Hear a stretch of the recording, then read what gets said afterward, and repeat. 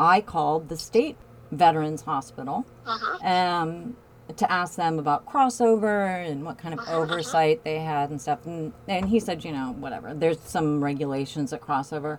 And I said, oh, I was just calling because of the outbreak. And this again was last month at the veterans home. And he stopped and it was silent for a minute.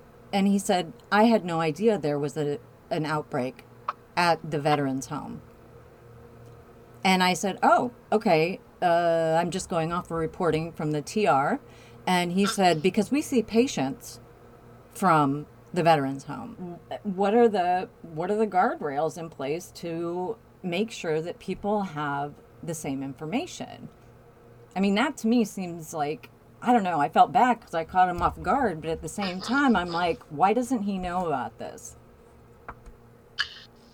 No, that's helpful Well, but the thing is insight. that it's a that's a state-run home, is what I'm saying. And again, those were breakthrough infections, and those are the ones that are absolutely required to be reported directly from state hygienic labs to the CDC. You see where this is problematic is that there's a public-facing issue, and then there's the behind-the-scenes issue of what's really going on with the pandemic in Iowa.